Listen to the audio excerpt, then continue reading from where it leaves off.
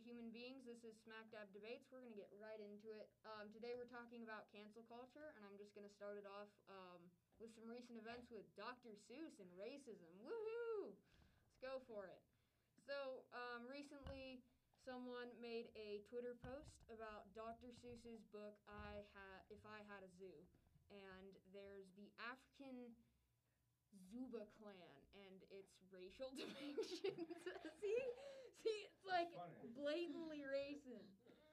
But people were like totally freaking out about it because I think like it's like Dr. Seuss, like iconic person or whatever, and he's like racist or whatever. He was always racist though. Yeah, he was. That's true. He was always racist. Did you not know that? Facts. But that's all. Can't go deep in that. It's kind of like it's kind of like a shallow topic, but I just kind of wanted your opinions on it, honestly. I don't know. Why don't you ask our guest? Well, Usai. Well, let's see. Your guest knows jack shit about actual Dr. Seuss, other than that he was a racist. I just knew that everyone believed he was a racist. I'm not gonna just read off of that and believe that. Like, hey, I know this stuff. That's what the fucking computer's for. Research. It's for research, and the guy researching shows us, and then we talk about it. Here, let me go to Fox News real quick. How recent was this event? Pretty recent, like in the last 2 months. Okay. 2 or 3 months, I think. Yeah, people were freaking out about it. They were like, holy shit. Dr. Seuss is a racist. Yeah, but... A racist! A I racist! feel like everyone's so behind on that, though. What do you mean? Like, everyone knew this already, I thought. In my opinion, I thought everyone just kind of knew this stuff. Well, yeah, but I think, like, people just kind of, like, decided to freak out about it. And I get why they would freak out. Like, I used to read, like, Dr. Seuss as a little kid. He's kind of iconic, and his books are iconic, so, like, I can see why people would freak out about it. It just doesn't make sense that they freaked out about it late. Yeah, but you also have to think that, like, times have changed since his books have come out. Yeah, definitely. So, a lot of racist stuff back then was okay. Mm-hmm. Yeah, but he wasn't necessarily racist, he was just with the times. yeah. You could say I don't think that makes it any less racist. Right, it doesn't make it any less racist but that time period, it does. No, that's not how it works. Just because it was made in that time period doesn't make it any less racist. Right, but it just means it wasn't at that racist time, in that time. No, it was still as racist in that time. It just means it was more accepted in that time. Yeah, being that racist was more normal back then. Right, my bad. Because they didn't see it as something racist. They saw it as just like, oh yeah, these guys act this way, and then we're just gonna draw them in this funky looking way, because that's just how I view them. Like, because what I've said, what are they like? I don't know what tribe it was, but it was like when he drew them, they looked completely different from like what others were. But honestly, like that's how all his work looks like. So it's difficult to see when it's just like his artwork and when he's blatantly just trying to put it out there that he thinks of people this way. Certain people. Yeah, I guess that's true. Mm-hmm. Yeah, thank you. Here, It's going great. check this out. Here's his weird depictions of the tribe. Right here. Oh, that's a different book. Yeah. Those are just Wait. very old ones. Oh, okay. The big I lips. mean, they still look Yeah, they have like huge lips and like they're like. Yeah, they and still he's look cooking similar to them. the one. Yeah, and then they have like. Jeez, yeah, it's just blatantly racist. How do you guys feel about Aunt Jemima getting taken off the syrup bottle?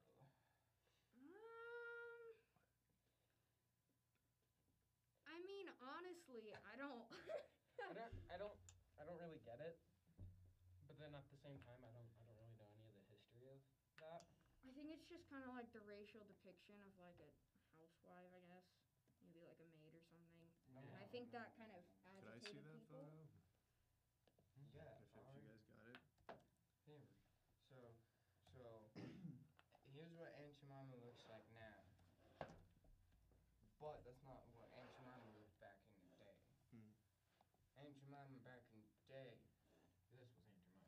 was like, Oh, Yeah. Sorry. right. Oh. Yeah, so it's just like a kind of like housewife depiction. Aunt Jemima is a brand of pancake mix / syrup and other breakfast foods. The pancake mix was developed in 1888 through 1889 by the Pearl Milling Company and advertised as the first ready mix. The Aunt Jemima character is based on the enslaved mammy archetype. Oh, okay. Oh, wow.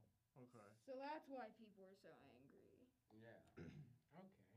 I mean, The that makes sense. The Aunt Jemima doctrine in U.S. trademark law originates in 1915 case between the Pancake Mix Company and an unrelated seller of the pancake syrup.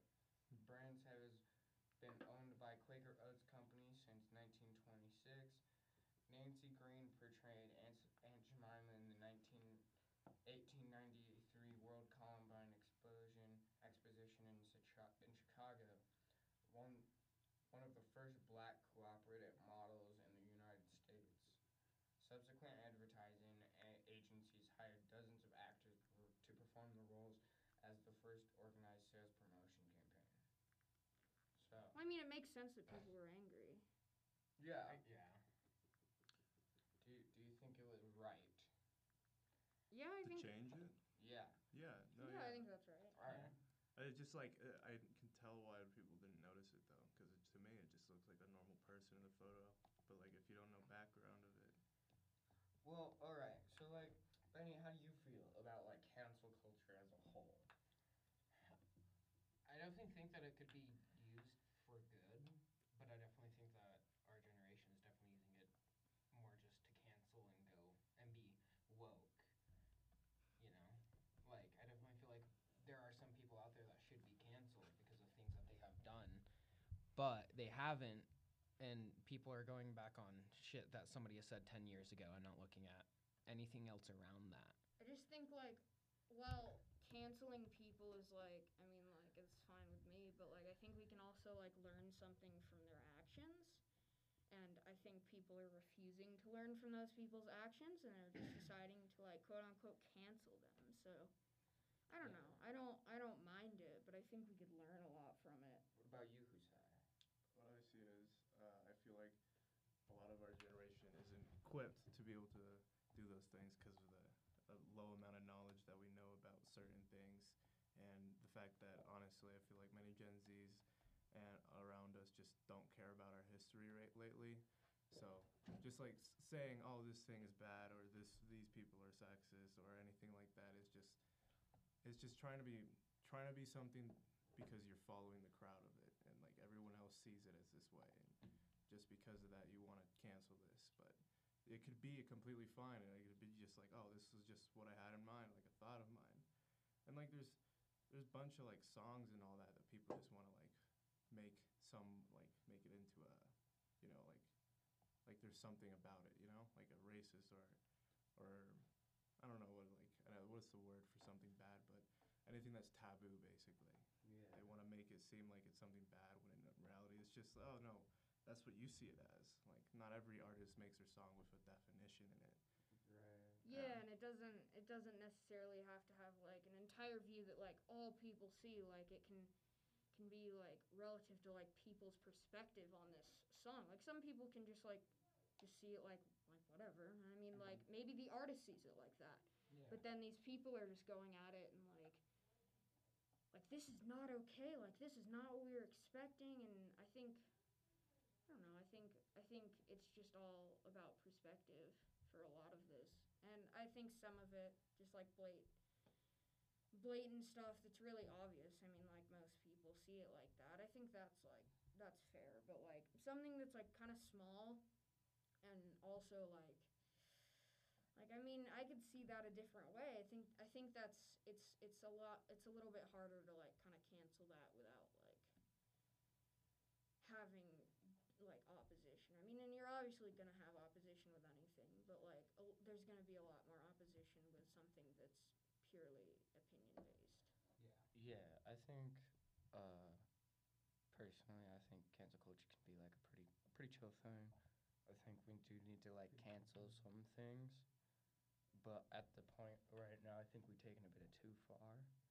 You know? Yeah. Like, I definitely feel like quarantine has just like kind of got people in the state of mind of just hatred and angriness. Just like finding something to do too. Yeah, Like some just people like- just need a hobby. Yeah, some people just go look for stuff like that, just to have a feeling of something. I mean, in all Right, yeah. fairness, And this is like kind it's of more of a difficult trend now than anything good.